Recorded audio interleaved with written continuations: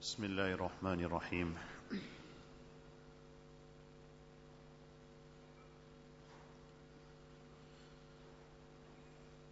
When the polytheists and pagan Arabs of Makkah Mukarramah had posed certain ridiculous questions to Rasulullah sallallahu alaihi wasallam, and there were different groups of people who had attributed partners to Allah subhanahu wa ta'ala. Then Allah subhanahu wa ta'ala had revealed the Suratul Ikhlas. Like in those days, the pagan Arabs were worshipping idols. Nowadays you will find that people have different idols and different objects of worship. In the hadith, Nabi sallallahu alaihi wasallam spoke about Abdul Dinar and Abdul Dirham. The slave of the dinar, the slave of the dirham. People worship wealth. Wealth has become the priority of their lives, and they will do anything and everything to achieve and gain this wealth. So you get that group of people. Then you get people who worship their desires. The Quran Sharif also speaks about this. So it's everything about their desires, what they want to do. What makes them feel happy? What makes sense to them? Whether it is accepted, not accepted, whether it's proven, not proven. So you get this is another group of people. Then you get a group of people who worship science. So everything is about science. Whether it is on conformity to what Allah subhanahu wa ta'ala mentioned, what Rasulullah sallallahu alaihi wasallam mentioned, they're not concerned. For science, they will actually try to reinterpret the Quran Sharif, reinterpret the laws of Allah subhanahu wa ta'ala. Because science is the primary goal, the primary objective. Whatever the scientist said, whether that scientist may be an atheist, whether he's a gay, whatever he is, unfortunately, whatever he said is treated so serious that it's even given a rank over and above wahi and revelation. So Allah subhanahu wa ta'ala revealed the Surah Ikhlas, wherein Allah ta'ala says, Qul, O Rasulullah sallallahu alaihi wasallam, say to all these groups of people, Huwallahu ahad. The truth is that Allah is the one and only. Allah is the one and unique. Some translate ahad as one, but the better translation is the one and only, the one and unique. Allah subhanahu wa ta'ala is unique in His being. Allah is unique in His attributes. You cannot resemble Allah subhanahu wa ta'ala to His creation. Allah is free from any partner. There can be no partner with Allah subhanahu wa ta'ala. You cannot worship anyone else with Allah subhanahu wa ta'ala. You cannot have any other object of worship. It is only Allah and Allah alone. And Allah subhanahu wa ta'ala is the one and unique, the one and only. In this is also the answer given to the atheist, those who don't believe in Allah subhanahu wa ta'ala. As the poet says, Al-ba'ratu tadullu al-ba'ir. When you see dung on the floor, that will tell you that a camel passed by here. Ba'ra is the dung of a camel. So when you see the dung of a camel, you don't need to be a rocket scientist. Immediately you will understand that there was some camel that passed by here. And وَآثَارُ الْأَقْدَامِ تَدُلُّ عَلَى الْمَسِيرِ. When you see footsteps, then you know that people had passed by this place here. Because there's footsteps here. What footsteps are telling you? There was someone that walked through this road. فَسَمَاءٌ ذَاتُ أَبْرَاجٍ. Now when you see this huge, magnificent universe, the sky, with so many different stars, وَأَرْضٌ ذَاتُ فِجَاجٍ. And you see this land with mountains and mountain passes. كيف لا تدل على اللطيف الخبير. How can this not indicate to the one Allah subhanahu wa ta'ala? Where did all this just come into existence from? How does such a unique and such a precise system, how did it just come about? Can one big bang bring about something like this? Did you see one explosion and a Boeing 747 magnificent aircraft in front of you? One explosion. Did you see one explosion and an expensive Rado watch coming in front of you?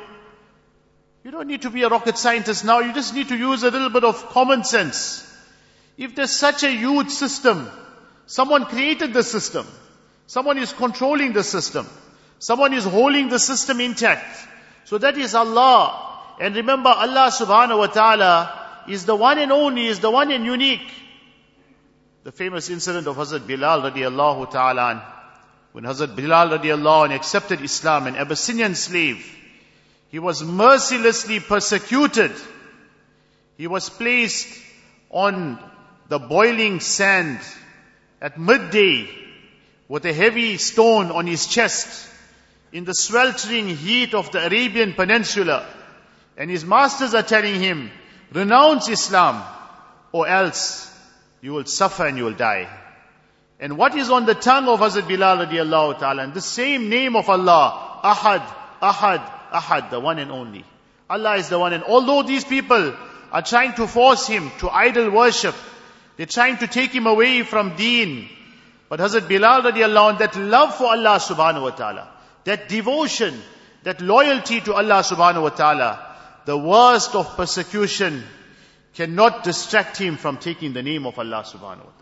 Hazrat Bilal radiallahu anh is being dragged through the streets of Makkah Mukarramah. And this is the words that are on his tongue.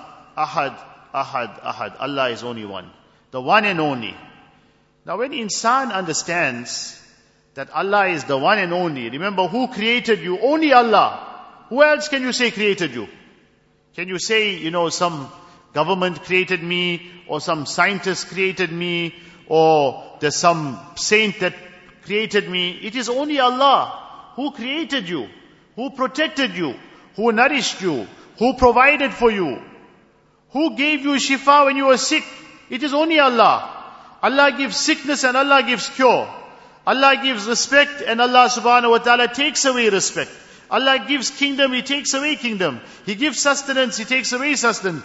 Allah gives life, Allah gives death. Everything is in Allah's control. So who do you owe your loyalty to now in life? When you're making a decision, when you're doing something, when you're making a move, what do you have to think about first?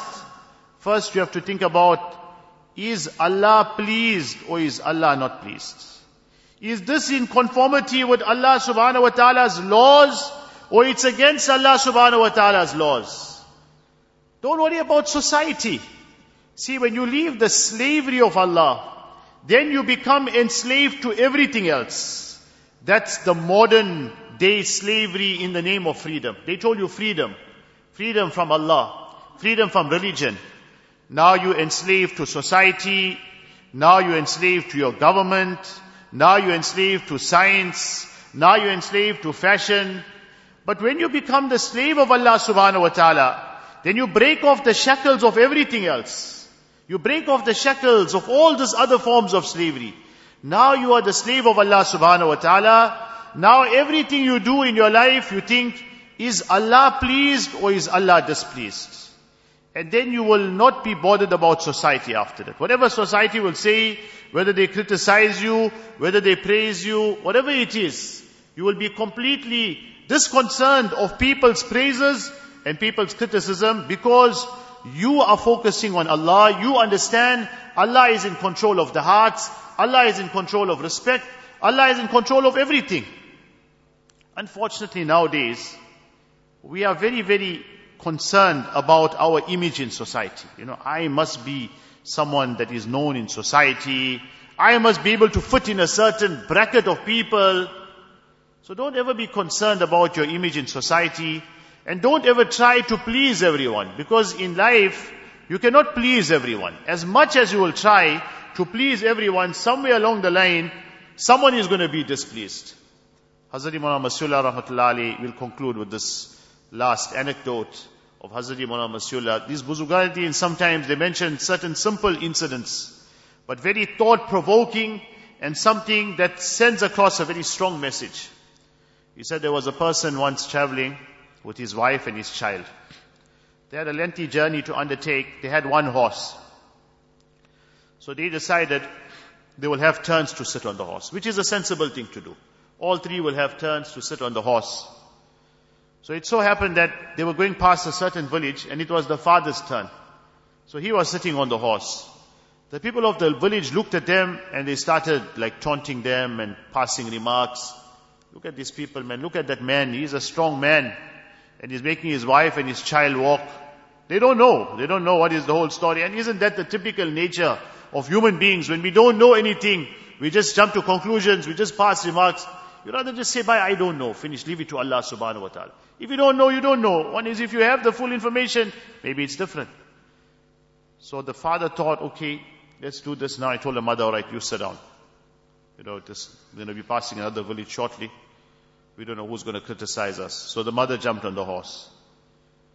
They went past that village. Now the people are saying, look at the woman of today.